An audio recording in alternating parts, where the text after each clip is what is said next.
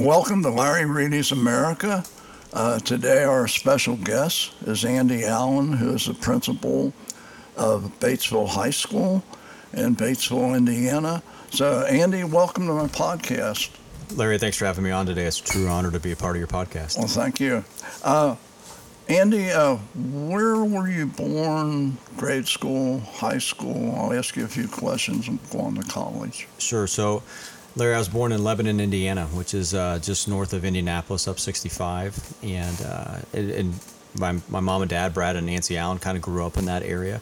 One sister, so we were 2 years apart. So kind of a just true small American family. Grade school, went through the entire Lebanon Community School Corporation system. Both my parents were teachers. And so this profession that I'm in now was something that I never wanted to be in. I grew up at the dining room table hearing about education and being a part of it, and had a phenomenal educational experience at Lebanon High School. Was at Central Elementary, then moved to Lebanon Middle School. There was 4 different elementaries in the Lebanon School Corporation. So it was one transition was 4 different elementaries would come into one middle school. So you're kind of a big fish in a small pond, and then you become a fish in a pond there at Lebanon Middle School. Then you go to the high school, and at that time it was just over, I think, 850 kids. And so not a lot bigger than Batesville at the time. It's grown some since then. But Lebanon was a lot like Batesville. It's a small town USA feel to it. Indianapolis was a community just as Cincinnati is. We identify with Cincinnati here. Indianapolis was always the place that you went. We didn't often go to Purdue University, which was 35 miles up the road. We were an IU family, remain an IU family, so we didn't spend a lot of time in West Lafayette. But I grew up in a great spot, and I just was really blessed to have a family that was connected, very faith-based family, middle class. My grandparents lived there in Lebanon, and I spent a lot of time with my grandparents. My paternal grandparents lived in Frankfort, Indiana, and so we just spent a lot of time with family, and just did the kind of the traditional upbringing that you think about as kind of a traditional kid, I guess you would say. Well, when you were grade school, high school, what did you want to be afterwards, or did you have any idea? I did, and I always wanted to be the voice of the Chicago Cubs. I still do to this day. Really? That was a time when cable became prevalent in some homes, and so I would watch the Cubs in the afternoon, and I'd watch on WGN, and I'd watch the Braves at night on WTBS. And at that time, Larry, I saw about 200 losses a year. Because neither team was very good. And I always enjoyed listening to Harry in the afternoon, and then Harry and Steve in the afternoon, and then listening to whoever the Braves had at night. And I just fell in love with the storytelling of a game. And it was I would have old recordings of me just kind of doing games at the time. And then as time progressed, and I went a different route, and I don't have a lot of regrets in this world, but sometimes I wonder where that would have gone. And we can talk a little bit about some times I was able to call Batesville basketball. I was very privileged to do that for a couple of years while I was a principal. But if something happened to Pat Hughes today, and God willing, nothing won't, I would apply for that job immediately. Well, I wanted to be a pro baseball player, but that didn't work out. That was probably a dream as well. I played baseball all through high school. Could have played collegiately, just chose to go to IU instead. But at the same time, I love the story of a baseball game over the course of 9 innings, and as that has changed over time. And I was watching a game last night, and the pitch clock and all these things, and I understand the value of not of trying to fit into some TV windows, but the storytelling that goes on to the baseball game. If I'm not listening to a podcast in the summertime, I'm listening to Pat and Ron on the Cubs app. Mm-hmm. And just how they tell the story of the game itself is just so, for me, very relaxing to listen to. Well, when I was a kid, Wade Hoyt was broadcasting for Cincinnati Reds, and Wade Hoyt played with Ruth and Gehrig, and he was a pitcher. And when there was a rain delay, there was nothing like listening to Wade Hoyt. I mean, it was really, really great. But I know I played for, when I was in the service, I was an MP, and then, but 3 months out of the year I jocked. I played for Army Atlantic baseball, and but I never had that real desire to stay with it. Yeah. Baseball is a fun game, and it's as much as I'm involved in basketball now, baseball just is that it's timeless storytelling of a game. There's a lot of downtime, which I know at times people think it's boring, but to be a part of it, I was a pitcher growing up and shortstop and center field, so I always kind of liked being in places where action was, but sometimes just standing out, just shagging fly balls or taking ground balls was as relaxing and a way just to spend an afternoon. Well, people that really haven't played the game don't realize when you're 90 feet away and that ball comes in at 90 plus miles an hour. I mean, or it just drops off the face of the earth. These today, the batters, when the pitcher's on 85% of the game, and when the batters look so bad, swinging at third strikes, they can't help it. That ball's coming in. It looks like it's coming straight at you and it drops off the table. I pitched all my life, and that's and it's fun. All the little quick story. In the service, I would say it was like AA. Maybe a little higher because there were some AAA ball players that were drafted. But we were playing Albrook Air Force Base, and the catcher for this team his name was Jim Abercrombie. I'll never forget him because 15 years in the service. He was an E7, and when he wasn't playing baseball, he worked 4 hours a day, stayed at Albrook. They wouldn't let him go. He was a good ball player. But he was a great fastball hitter. So I struck him out 3 times. And I had this Captain Marvel mentality at the time. I was really having a game. So his 4th time at bat, I threw him a fastball, and he just looked at it. And the catcher kept flashing the sinker sign to me, and because the way I got him out, they called it a backdoor slider now, but when I was a kid, it was a screwball, and you break your hand the opposite direction. Mm-hmm. It looks like it's coming right down the middle plate, and it's out of the guy's strike zone, mm-hmm. Left-hander. I kept shaking him off, and he went like this, so I threw him another fastball. He hit it not only out of the park, he hit it over a light tire. And at the end, the Air Force had a much better facilities than the Army. So we went in the cafeteria, ordered pitcher beer. Jim comes over and he said, Ted Williams was right. I said, right about what? He said, pitchers are mostly assholes. I said, what are you talking about? He said, why would you ever think that I wasn't going to hit that fastball of yours?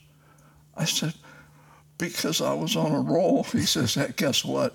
You rolled out. so you live and learn. But anyway, so back to you. When did you start thinking about being a teacher? Well, I went to Indiana University again. I grew up, Larry, and I would tell anybody that would ask, what do you want to do? I'm like, well, I don't want to teach. But I fell in love with coaching basketball. I had my career at Lebanon was a good career, but I played for a guy that now has 600 plus wins, and that's Jim Shannon, who just retired from New Albany.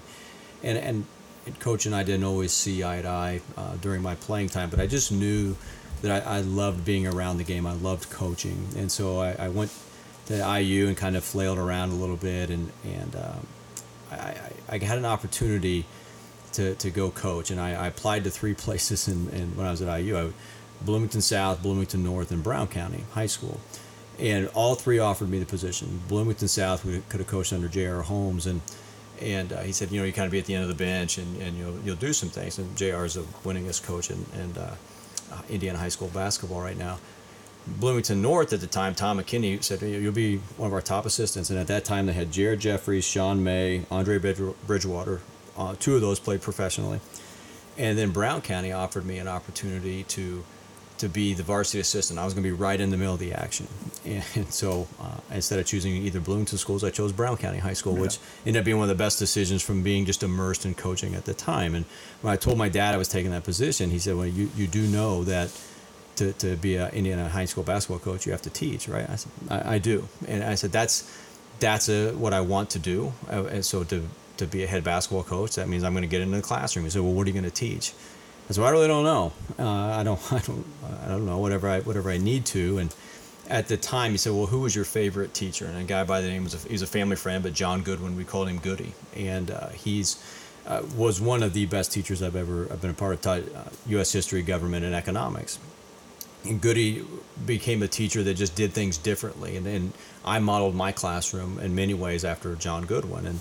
And although Goody was a family friend, he was one of the most difficult teachers that you could have. Would challenge you, always open thought, always, what else, would take the other side. And even if he didn't agree, you could tell sometimes he didn't agree, he just would make you think. And so that was the kind of teacher that I wanted to be. So I became a government teacher at Batesville High School. And so government, econ, and U.S. history. And that's the route I wanted to go. And so I spent 2 years at IU when I was at Brown County, just as a volunteer assistant and a JV basketball coach while I was a student taught in the fall, and then had an opportunity to go back to Brown County to continue coaching after I graduated. And I was a full-time sub for an algebra class, and I learned quickly that I didn't want anything to do with math. Algebra 1 was just fine. Algebra 2 was just at a different league. So that was the career that I chose, and it wasn't a calling to teach it by any way. And in fact, I shied away from it. My family's teachers. My sister's a teacher at Lebanon Middle School. My dad was a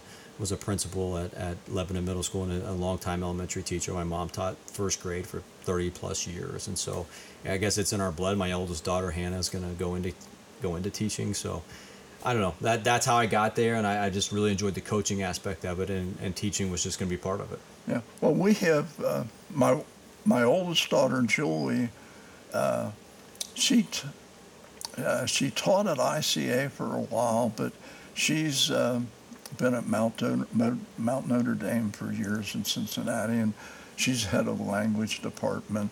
And then Maddie, who you know, she just graduated. She's going to be a teacher somewhere. Yes. I mean, I told her stay out of the hood.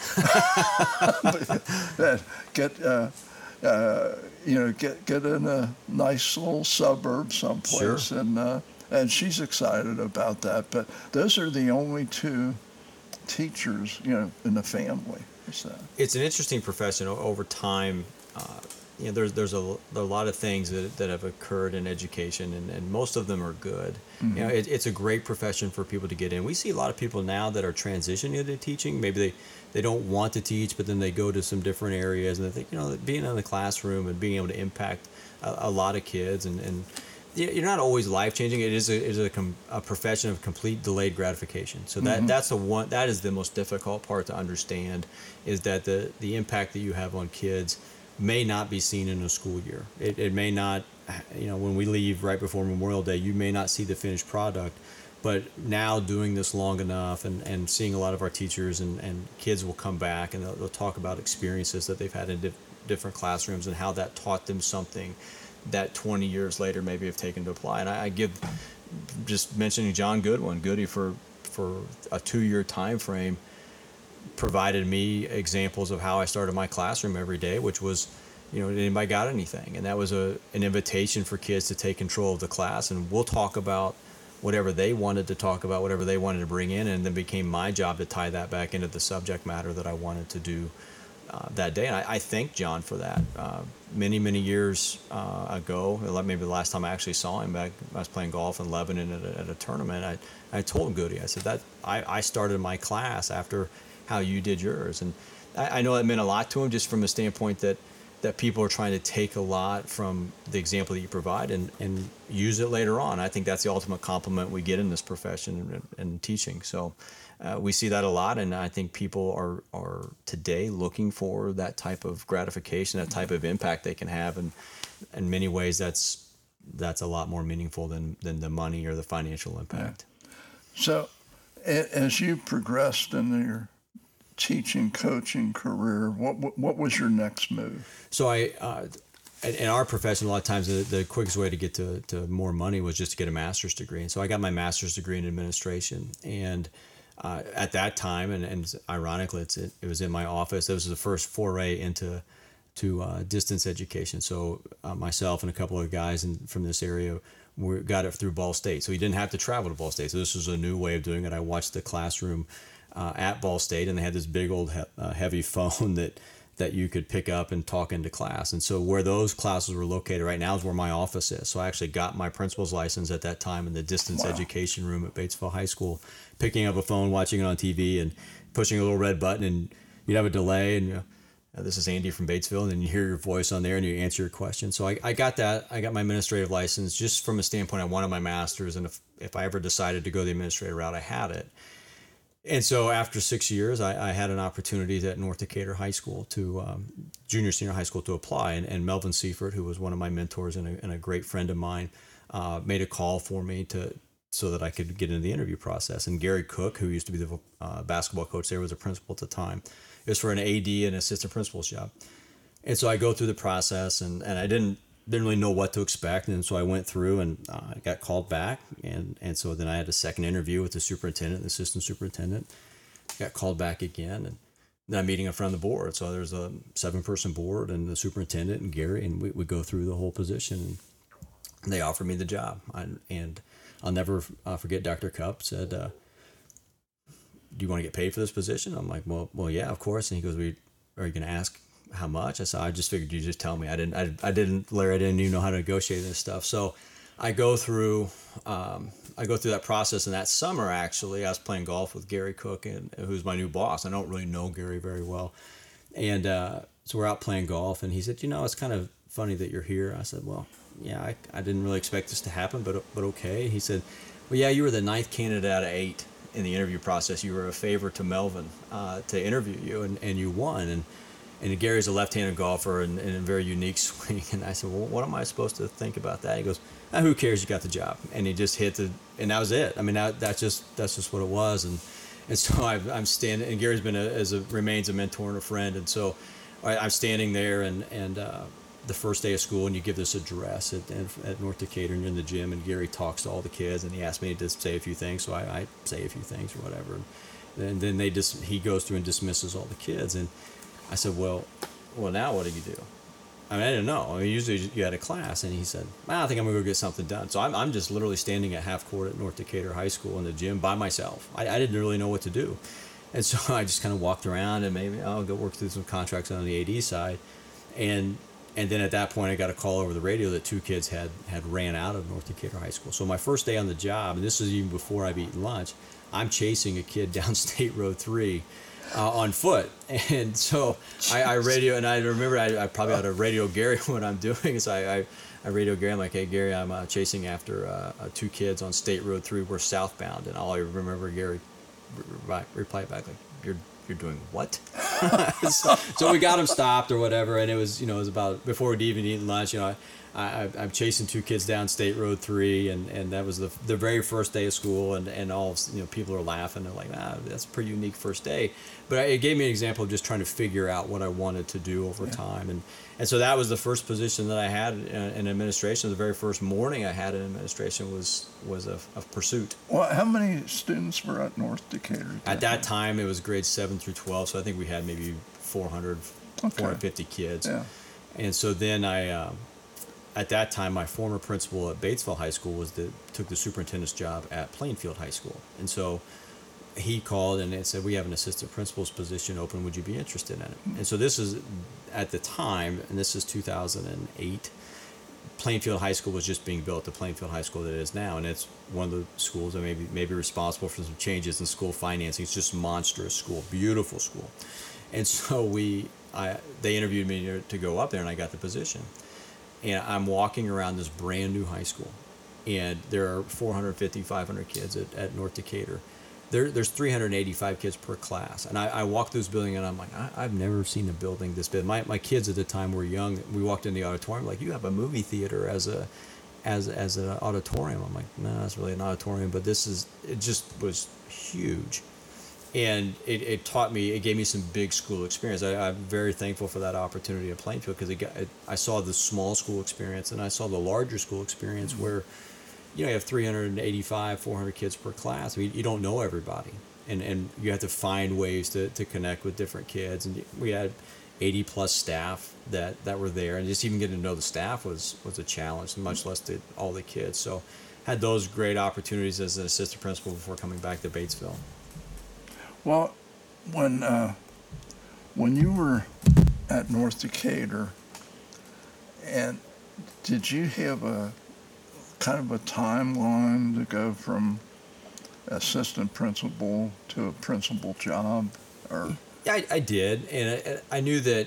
And again, Gary was a phenomenal resource and mentor, but I looked at it like this is something that I want to do. I like to lead. I like to find things and help them or fix them, maybe however you want to look at it. But I've always looked at it this way as an assistant. I still ask this of my assistants today. Like if I leave, I want you in the back of your mind saying, if I were able to lead this, I might do this differently. Mm-hmm. And so I just cataloged over time, and I did this as a coach. I mean, like if I ever got to make a decision in the game, I might make a different decision, and just catalog that in my mind. And I didn't have I knew that I didn't want to be an assistant principal forever. It's a tough job. To me, it is the assistant principal at the high school is the toughest job in the school corporation. Really? You just have a lot of kids, 14 to 18-year-olds, that do have a mind of their own. Mm-hmm. And that's a great thing. Yeah. And so they like to explore, they like to challenge, they like to push, and that's what we want kids to do. So I don't want anybody to misunderstand that, but at the same time, you are trying to box them in some ways of some standards that we're going to apply throughout the whole school. And at the same time, knowing this as my own two kids have gone through that time frame, it's also different at home too. So it's a very unstable time in a kid's life because they're just trying to find themselves, and too oftentimes we try to stifle that exploration. But the assistant is often the one that's in the middle of those conversations. They're tough conversations, very rewarding conversations. I always enjoy at Freudenfest hearing back, talking to kids maybe that I was assistant principal for, and they tell me stories, and Larry, quite frankly, I forgot most of them, right? But it's something that has stuck with them. But I knew that I wanted to do something different. I wanted to lead in a different way. And so about 5 to 6 years was going to be the timeline where I knew I was going to want to be a principal somewhere. And I was fortunate enough for it to happen at Batesville High School. Yeah. Well, once you get into the administrative, didn't that hamper your coaching career? It did for a while. It's an interesting thing where somewhere along the way they thought you couldn't teach and coach and or be an administrator and coach, and I guess I understand where that came from at time. At North, Gary let me help with two of my good friends, Kyle Nobby and Ryan Bratton, so I was able to be around it.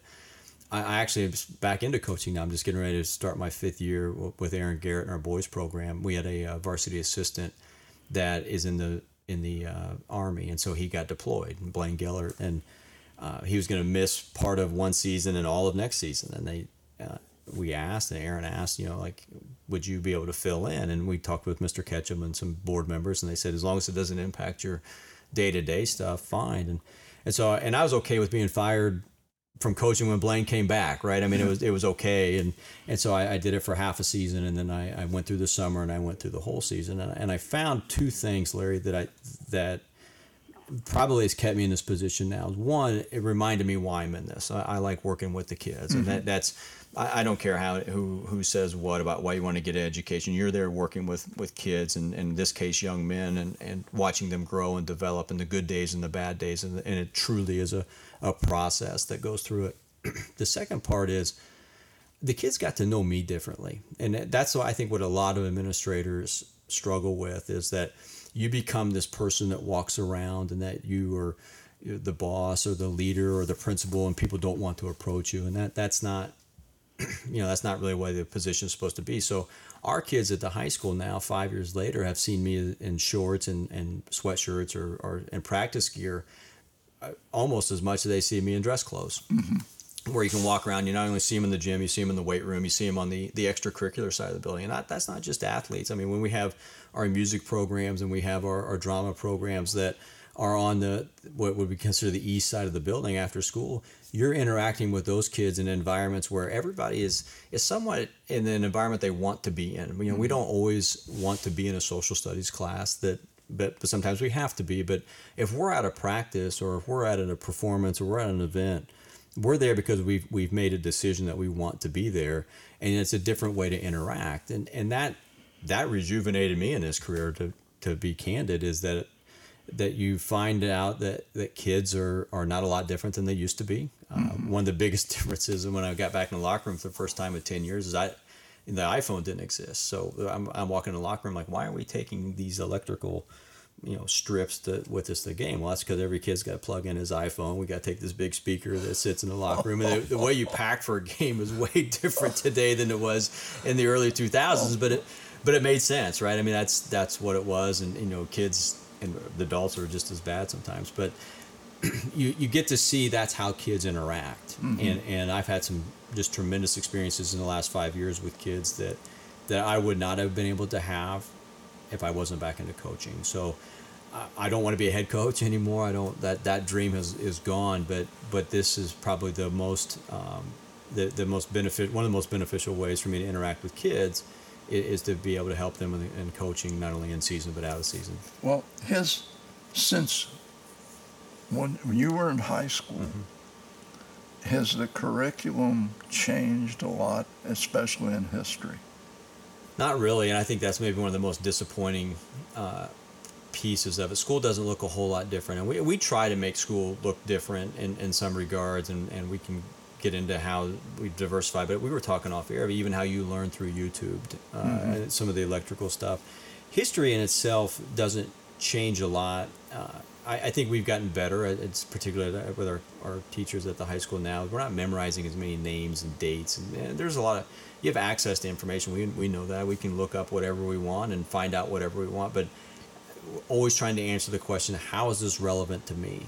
And I think that's what the good ones always are able to do, is to take any type of historical context and say, how is this relevant to my life today? And looking at it from a framework of a 14 to 18-year-old in southeastern Indiana, there's a lot of historical relevance to thought processes, creativity, impact on society. How this works and why I'm able to do some of the things I'm able to do today is because of some historical context or historical events over time, relating to even as simple as, I'm going to graduate high school. There used to be a couple of choices. You either went to college or you went to the military, and things are way different now. But at the same time, if we can teach that in the context of why does it matter and how is it relevant to me today, then I think that kids are able to draw that connection to historical events. How do you motivate kids with everything at their fingertips, their iPhone, the internet? How do you motivate them to read? That is a great question, and it is somewhere you can't.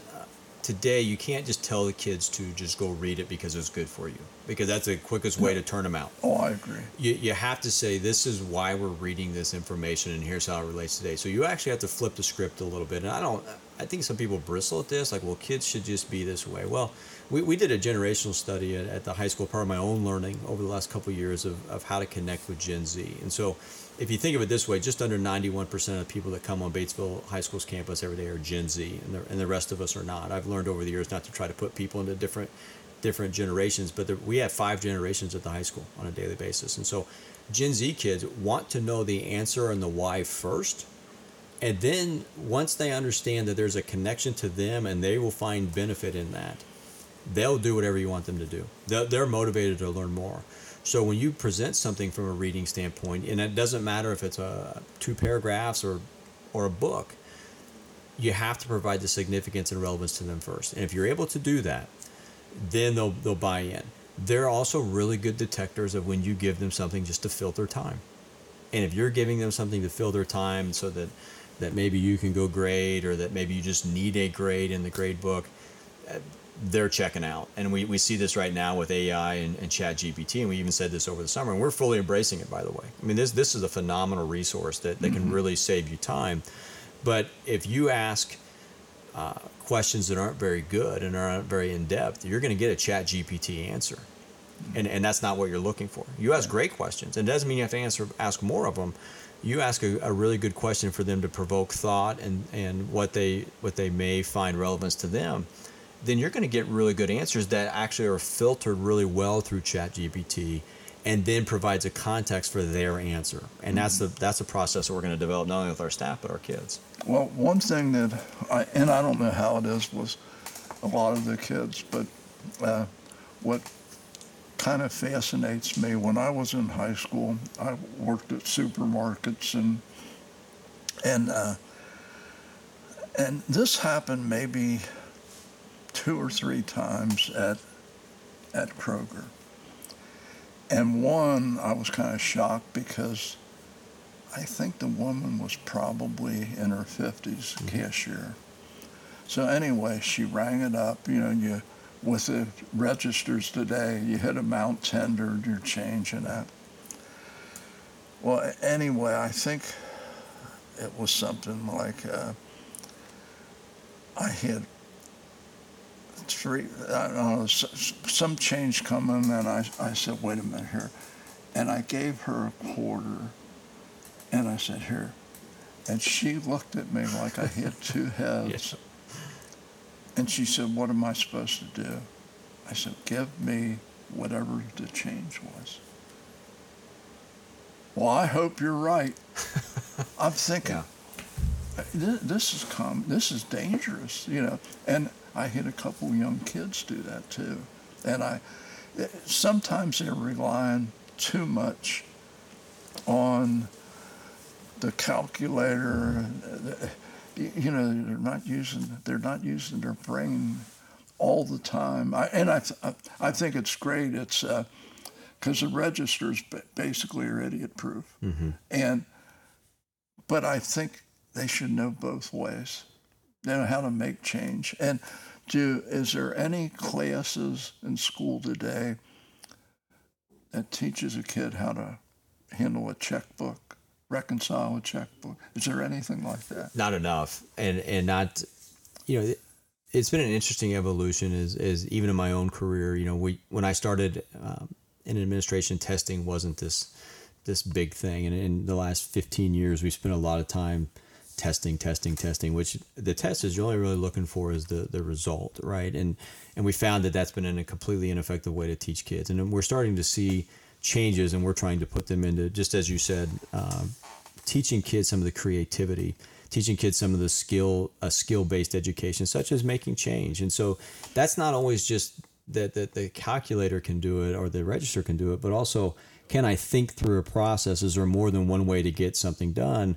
And then what's the best route to do that? And we have to build that time and creativity.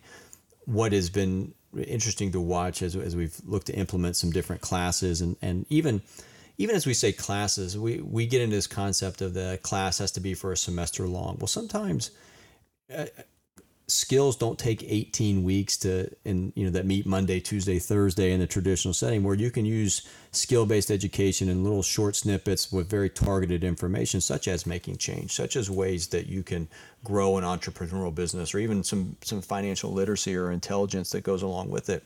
And so that's been a challenge that we're looking to try to implement our own ways, to create our own creative ways of teaching some of these skills, to not interfere with some of the other things that kids have to take. And that's a whole different probably podcast of the structure of education and a high school redesign, which Indiana is getting ready to embark upon. But it is a skill-based education. And that's one of the skills that's been lost from my perspective as we looked at the result only. And thinking through issues, giving a first draft, getting feedback, second draft feedback, how many possible ways we can solve something, and having a mentor kind of walk you through that process. We're looking to we implemented many of those, a couple of those processes last year. We're looking to even increase that more with some of our community partners coming in and just talking through basic financial literacy or basic financial intelligence, particularly with our juniors and seniors, because they have more experiences in the public, just as you talked about with Kroger or their own business settings. Because to me, practical judgment or common sense comes with age. And when kid gets out of high school or even out of college, they don't experience real world things. And, you can be book smart, but you got to have some common sense to go with it. And I always thought that in high school, if they had certain things to deal with everyday life, and not everybody's going to go to college, you right. know what I mean? And I just think it's missing. And funny story, and when we lived in Cincinnati, one of our neighbors was a professor at XU. Okay. And he didn't take a salary. He got earnings off of books that he's written, scholastically. And but all his kids went to XU free. One day, he was kind of in a daze. Sometimes he'd walk by and won't even see you. And he'd have a St. Patrick's Day party every year, and we would be there, and plus everybody was a professor at XU. And common sense was lacking in most cases. And in fact, he came to the house one day, and he said, "My son told me that I have to change my antifreeze. Can you tell me what part of the car that's in?" And I said, "Caney, just bring it down to one of my stations. We'll take care of it." He said, "Well, what about putting winter air in my tires?" Now, this guy is brilliant, yes. doctorate, and I'm thinking, this can't be for real. But at the St. Patrick's Day party, I told my wife, we're going to have to leave early. Some of these people, I can't carry on a conversation with them. They all want to talk about is scholastically thing. Real world, just kind of out of the realm. And I hate to see, especially, I think kids get a great college experience, but they come out of college, they expect to be paid for maybe what they can do, not what they can accomplish or have accomplished. And my one daughter, Donna, is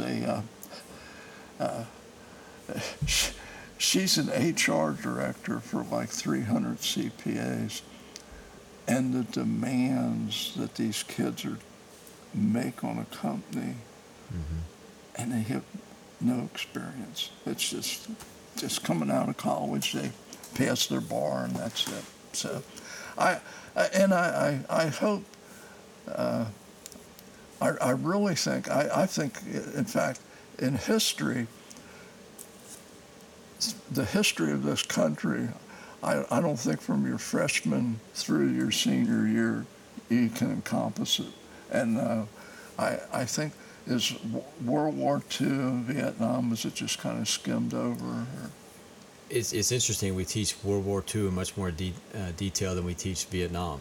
Yep. And so I think maybe because the outcome was seen as more positive than whatever. But well, we should have never been to Vietnam to start with. Right, and I think there's actually a lot of parallels to the world today to Vietnam, where you start looking around, asking the question like, well, why are we here? And what is the exit strategy, or what are the end goals?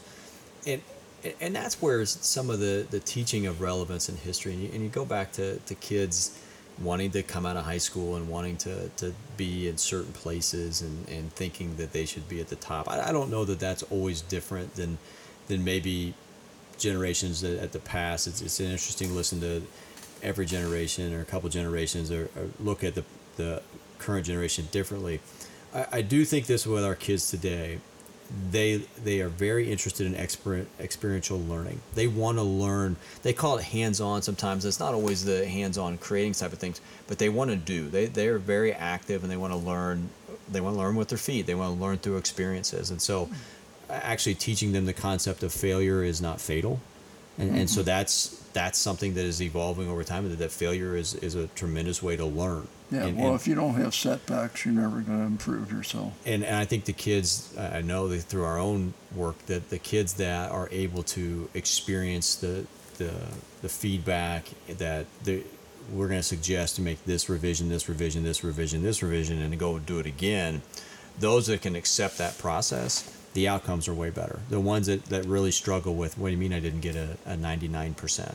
Yeah. Well, that's you missed these parts of it, or you didn't explain that. They're the ones that continue to struggle. And so we're working through that process, and some of it's forced, and some of it is way different, where kids and sometimes adults, let me do this task and then move on, do this task and move on, do this task and move on. Sometimes we got to do less, and that's on myself as from a leadership standpoint, to the acceptance of quote unquote less work, where there may be less number of assignments, but how often are we redoing that assignment? We call that critical thinking. Is that are we actually practicing that? Do our processes in school and our technical side of it, the academic knowledge part of it, do they foster that type of environment where we're allowing kids to do something and then redo it in hopes that it finally gets to the point of a finished product? And it doesn't always mean perfection. Where then also we teach some of the skill-based education, and so oftentimes we call that soft skills, but a term now that's gained some traction is durable skills or human skills, maybe transferable skills, where the ability to grow in a mindset over time, the ability to have perseverance and resilience, and be able to demonstrate that I'm able to continue to find something even when it gets hard, and I'll find my way through it. Everything good is on the other side of hard is a quote that Ed Milet uses a lot. And so teaching those types of skills, and that's not a definition, right? So too often times we'll say, well, here are Indiana's 18 employability skills, and here's a definition of them. Let's do that in a matching exercise. Well, that's the easiest way for kids to be like, I don't want to pay attention to this. What does a growth mindset mean, and how do you find it? To your example, the fixed mindset. Like if I'm only specializing and thinking in this area, then I'm missing all the other opportunities over here. How do I grow out in my knowledge and then find relevancy and connectedness to all of it? Same with critical thinking, same with perseverance. Not every day is going to be a great day. Mm-hmm. Yeah, you're not going to just continue to progress every single day. You asked about a timeline earlier, and I think to become assistant principal to principal. And I think one of the things I missed early on was I thought that I was going to be an assistant principal for 1 year, then all of a sudden they're going to name me a principal of Carmel High School. Well, that wasn't going to be the progression.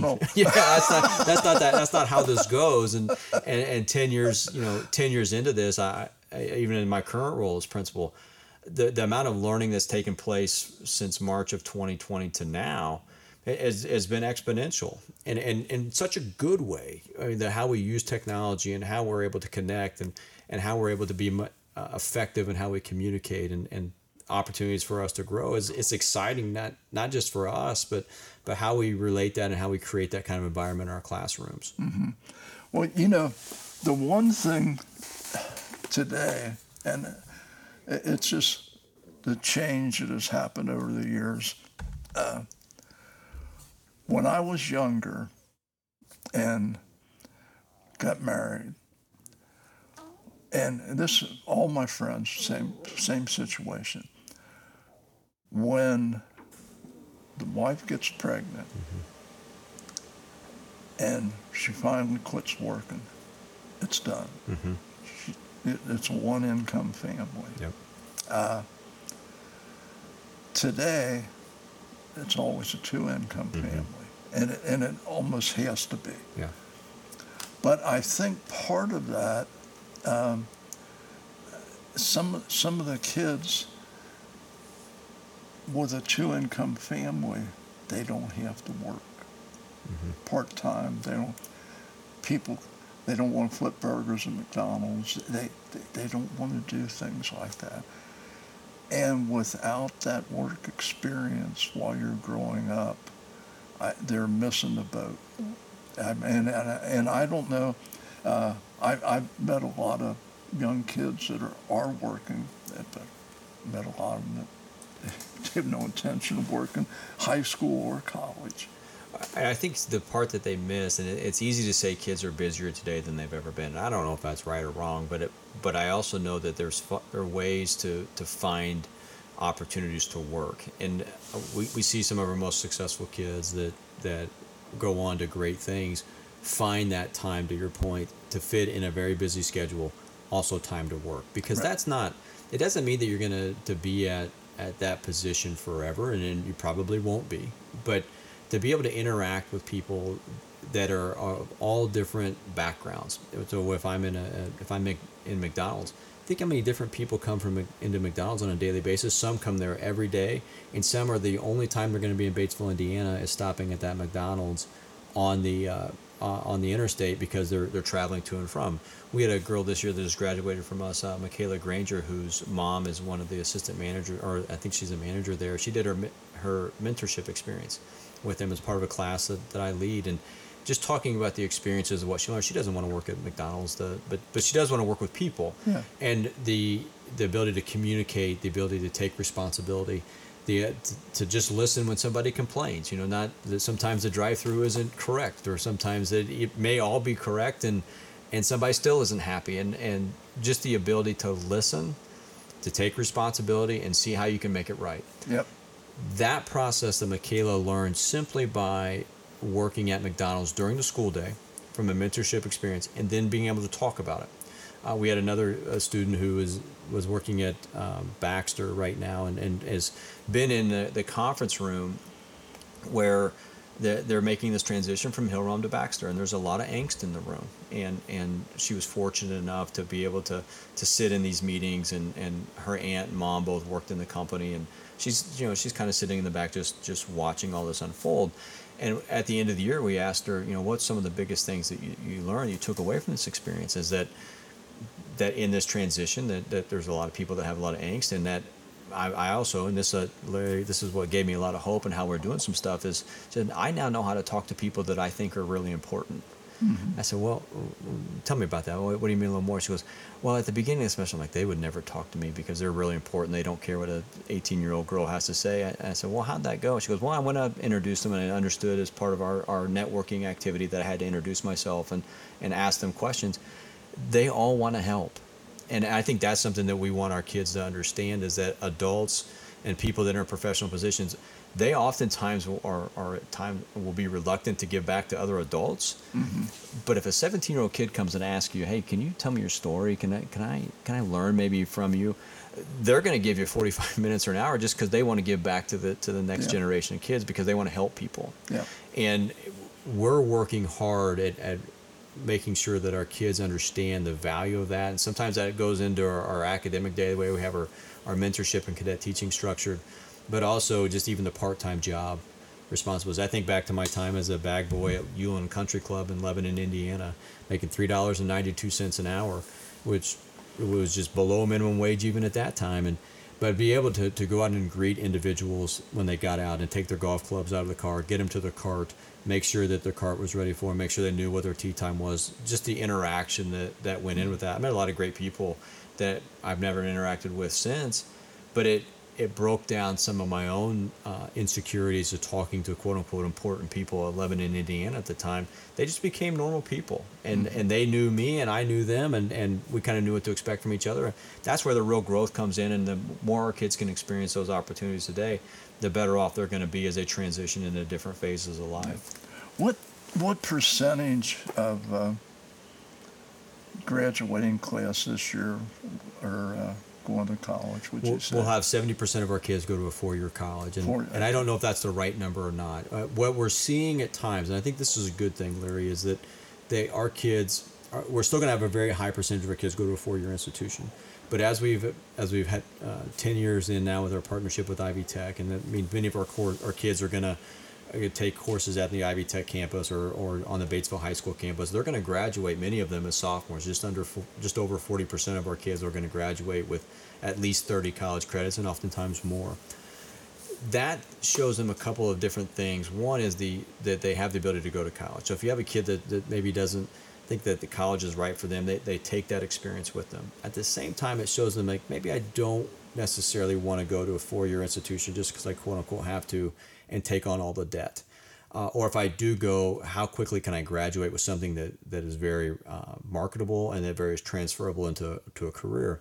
We also see kids waiting a little bit longer, maybe take a gap year, go right into a trade, make money. I do think that our kids today understand the value of money maybe better than the last couple of generations of graduating classes. And from this standpoint, one of the worst financial decisions that you can make is going $80,000 to $100,000 in debt just because you were supposed to go to a 4-year degree. Right, I agree, 100%. And we see kids say, well, I'm going to prolong making that decision, or I'm going to commute to different places, or I'm going to fill out scholarship applications because that's free money if I earn it.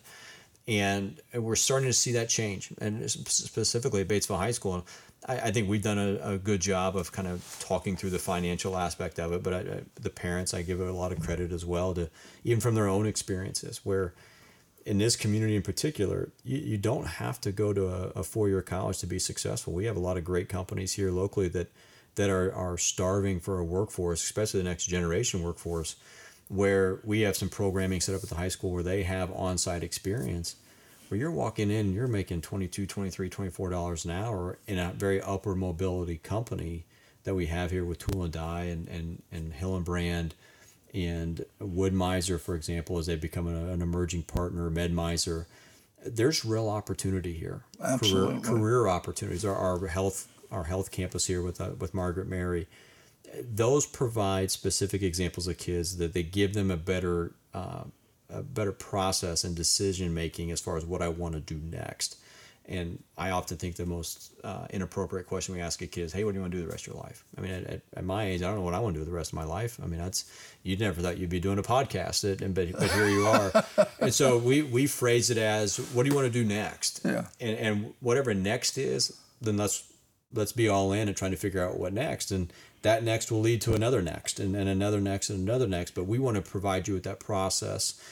We talk a lot about providing every kid that we have that goes through our system every opportunity, every process, and every experience. We're going to guarantee those 3 things. We're never going to guarantee the outcome. Mm-hmm. I mean, if you can go through that progression of opportunity, process, experience, the outcome is going to be based upon how well you've handled those 3 things. And whatever outcome it is, there's always opportunity to pivot to something else if that's what you decide you want to do. Yeah. Well, it's funny because through the years, you tend to change. And a lot of times people have asked me, boy, you just did exactly what you wanted to do, and I said, no. I said, you know what? If I could have been selling rubber ducks and make more money at it, all I cared about is the results from my family. Mm-hmm. I said, it wasn't a certain field that I was interested in. I mean, it was just that was my main goal, was family. Mm-hmm. And but I think that today's generation, I'm sure there's a lot of scholarships available mm-hmm. to the graduating class. Some of the opportunities, whether plumbing, electrical, welding, I mean, incredible money without any debt, right. And the thing is, not everybody can be a college grad. We got to have mailmen. We got to have factory workers, and it's the mixture that makes this country great. And I think I've noticed in the past couple years there's been less emphasis on college, and I think that's a good thing. I couldn't agree more, and that's where we want to get. As Indiana looks to redesign high school, and we at Batesville Community School Corporation have been a part of at the table through a lot of this, is getting kids out of high school during the high school day. Mm-hmm. When you look at even your granddaughters as they come through, I mean their day after school is just packed. If they're in athletics or some type of extracurricular, I mean there's just not always a lot of time to add more into the day, and that's okay too, because there are tremendous benefits in doing things in the extracurricular realm. But as a kid progresses through high school, particularly the junior and senior year, there's room in the schedule to create opportunities for them to be off campus and experience just what you talked about, the trades, an office environment experience. And so we have set up our schedule for 25 years that allow kids to be off campus in a very defined way with mentors or different experiences that they can learn this. And so some of it is going to the Career Center in Versailles. We're actually getting ready to add on to the high school a tech center in the back, and Wood-Mizer and the city of Batesville have been tremendous partners in making this a reality. And some of it is is welding. Some of it that's a term and a skill that gets thrown out a lot. But at the same time of supply chain and logistics, looking at just different technical knowledge. Working in a factory today is way different than it was 20 years ago. 20 years from now, to project out is the automation as that continues to come. But the automation has to work. And are we teaching kids the programming and the troubleshooting and the creativity we talked about earlier to make sure that the automation part of it works? That's a high demand job that is only going to grow over time. And can we establish and simulate those types of experiences in our high school setting? Some of it will be inside our walls and some of it will not. When we send 6 kids to Batesville Tool and Die for 3 hours, 2 days a week, what a tremendous experience for them to be able to do that, to walk around and talk to industry professionals and gain a knowledge set that we would never be able to provide. Yeah. Well, I have my one grandson. He's be a senior at Mississippi State. Wants to go into broadcasting. His dad, through knowing the right people, got him a job, an internship at Channel 19 this summer. So he shadows different reporters, and he gets to sit in on all their meetings, listen. He is getting just a wealth of knowledge. And while he's shadowing him, he also gets to do recordings of maybe somebody that you just his newscaster interview. The guy will go along with him, and he does the interview. Now, it never hits the, but it'll be good on the resume. And he told me that this is the best experience he could ever imagine. And I'm sure the same thing. 3 hours a day at Batesville Tool and Die, and looking at the different departments, talking to people that grew up with Tool and Die.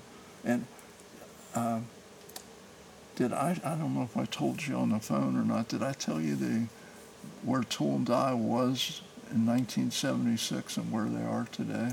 I've heard the story over times of talking with Jody and some different individuals there, but what a success story. Yeah, I mean, from 1976, $895 million to today, $900 and some million in business. It's crazy. And that also, this tells a story of progression too, right? So it's not 2 weeks from now, Tool and Die all of a sudden exploded. You have, 50 years. And the people that they keep getting better.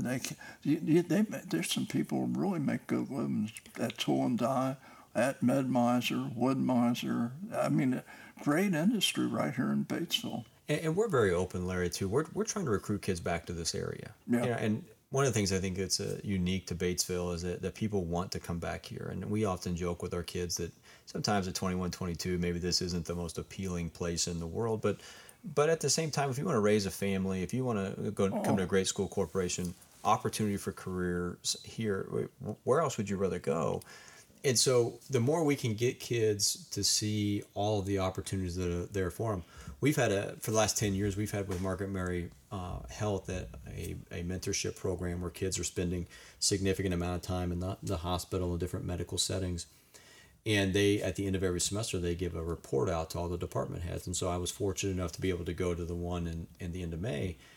I think there were 4 of our kids that saw live births at some point during the semester.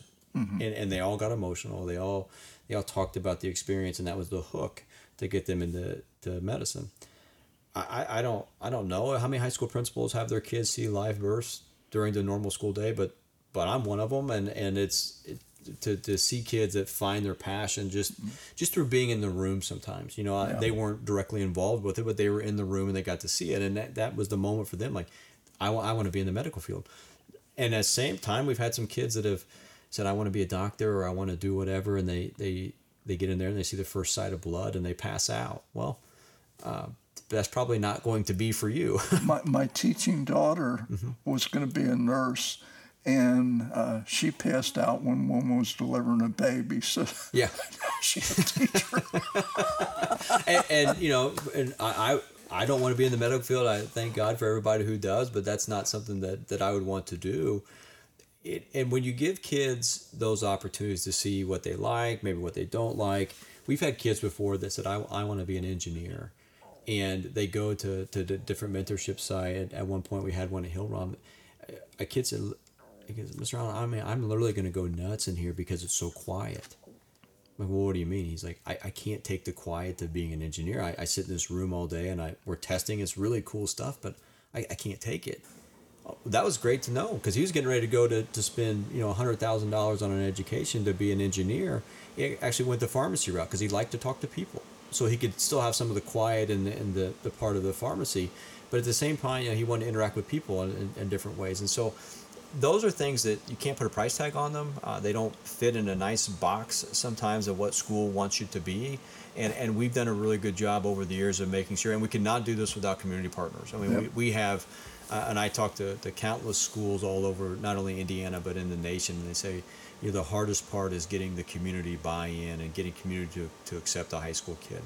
Well, we've are very blessed that we've kind of gotten over that hurdle, and we're always looking for new partners, and it doesn't have to be some robust experience, but to work with a high school kid gives that kid the experience, first of all, but also gives you a window into what the next workforce looks like. There's a lot of maybe angst or apprehension of working with a 16, 17-year-old kid.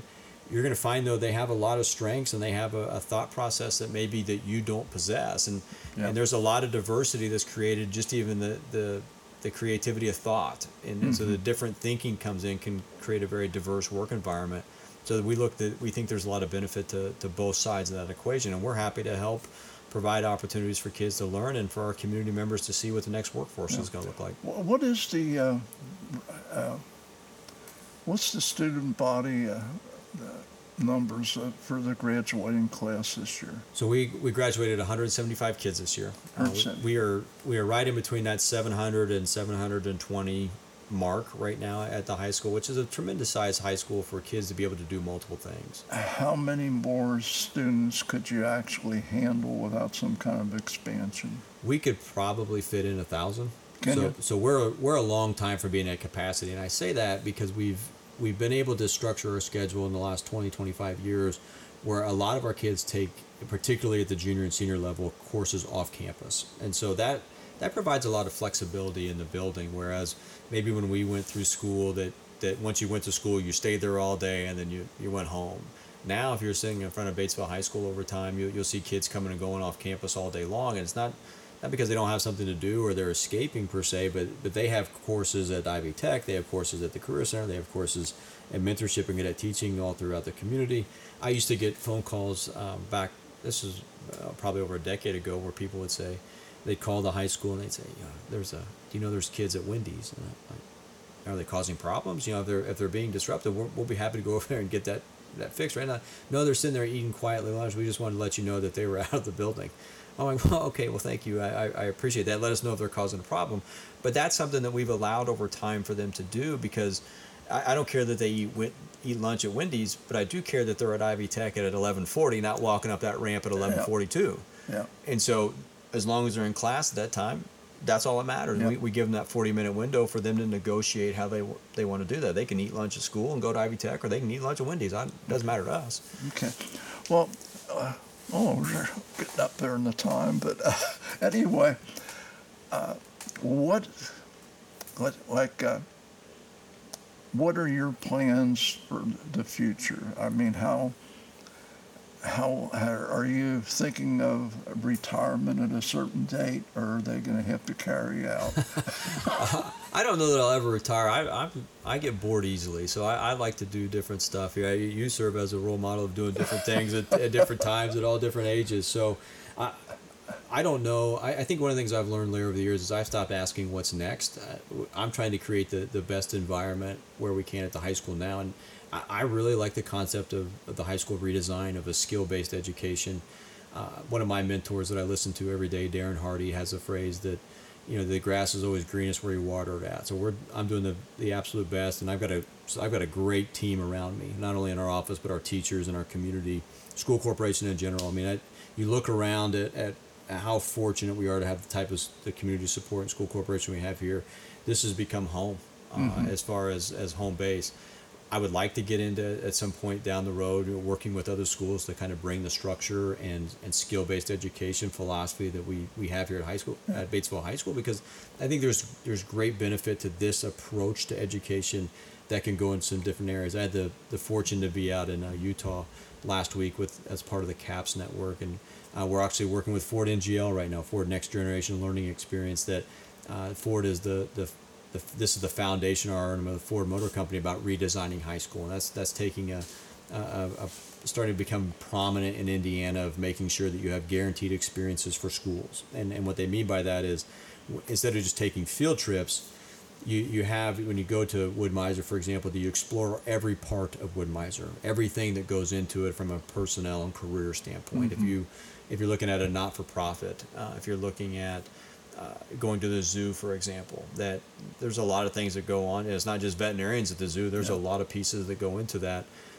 That becomes a more robust and I won't even say well-rounded. It becomes a much more intentional educational experience. And as we're looking to build that here in Batesville, and we've got a tremendous team doing it, this philosophy and this vision can be taken to other places. And so I have no idea if that'll ever happen. I don't. Yeah. That's a goal of mine. Now, you have children? I do. I have a daughter that just graduated, and I have a junior. Okay. So, what are their plans? My oldest daughter Hannah will enroll in IU Columbus this spring. She wants to be a teacher, English, elementary teacher, English as a second language. Well, that's a family thing. It is a family thing, and so my basement has been her classroom for a really long time. Her younger sister Maddie was often the student, but she's very much like my mom and my sister, and her aunt also as a teacher as well. So, wow.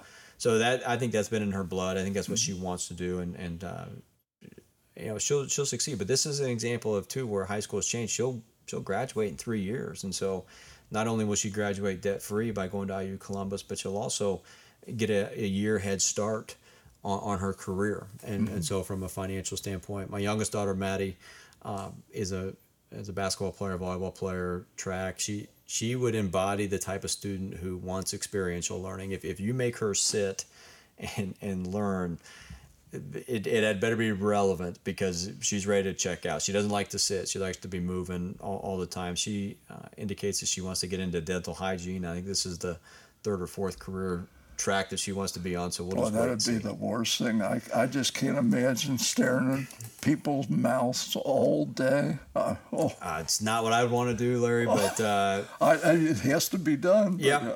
Man. So we're about an hour and 7 minutes, and any words of wisdom before we sign off? I think that, Larry, the number one thing that when we look at a skill-based education for kids, and I don't like to use the term the swings back and forth, but I do like the concept of education today, particularly in Batesville, Indiana, is working to put the kid first, and that doesn't just mean that we're fill them with technical knowledge or academic knowledge and off they go. It's skill-based, and we sometimes can lose sight of the benefits that we have here in Batesville, and this is a great place to go to school, to live, to work, and a community feel, and we're very blessed to have that in the school corporation. I look forward to our graduates. I look forward to the type of kids that we're producing. I think the future's in great hands with the type of kids that we have, where our job and our mission continues to be able to facilitate their learning so that they can not only have the academic knowledge, but making sure that they understand the durable piece of the skills that they have, and that resiliency is good. You don't lose. You either win or you learn. Yep. And there's a lot of learning that goes on in this world, and over time, that little incremental improvement day by day, the compound effect, and we talk about it oftentimes in money, but at the same time when skill, just the compounding upon the skill day in and day out, the consistency of learning provides a really great opportunity, and so I couldn't be more excited with where our graduates are. And as long as they have a balanced life, that's the most important thing. Job, family first, job is just a means to make it work.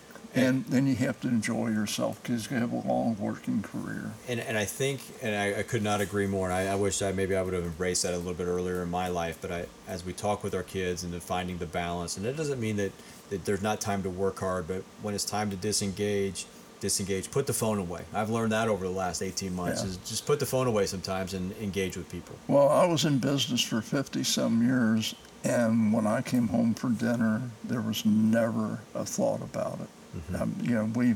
It was all family. Yeah. Never brought work, whether good or bad, never brought it home. And you've raised a tremendous family, Larry. Thank you. I've been pleased to get to know them a little bit as I've gone through the school system. Well, that's great. And anyway, thanks for being here, and I think it's time to sign off, and let's play the national anthem here.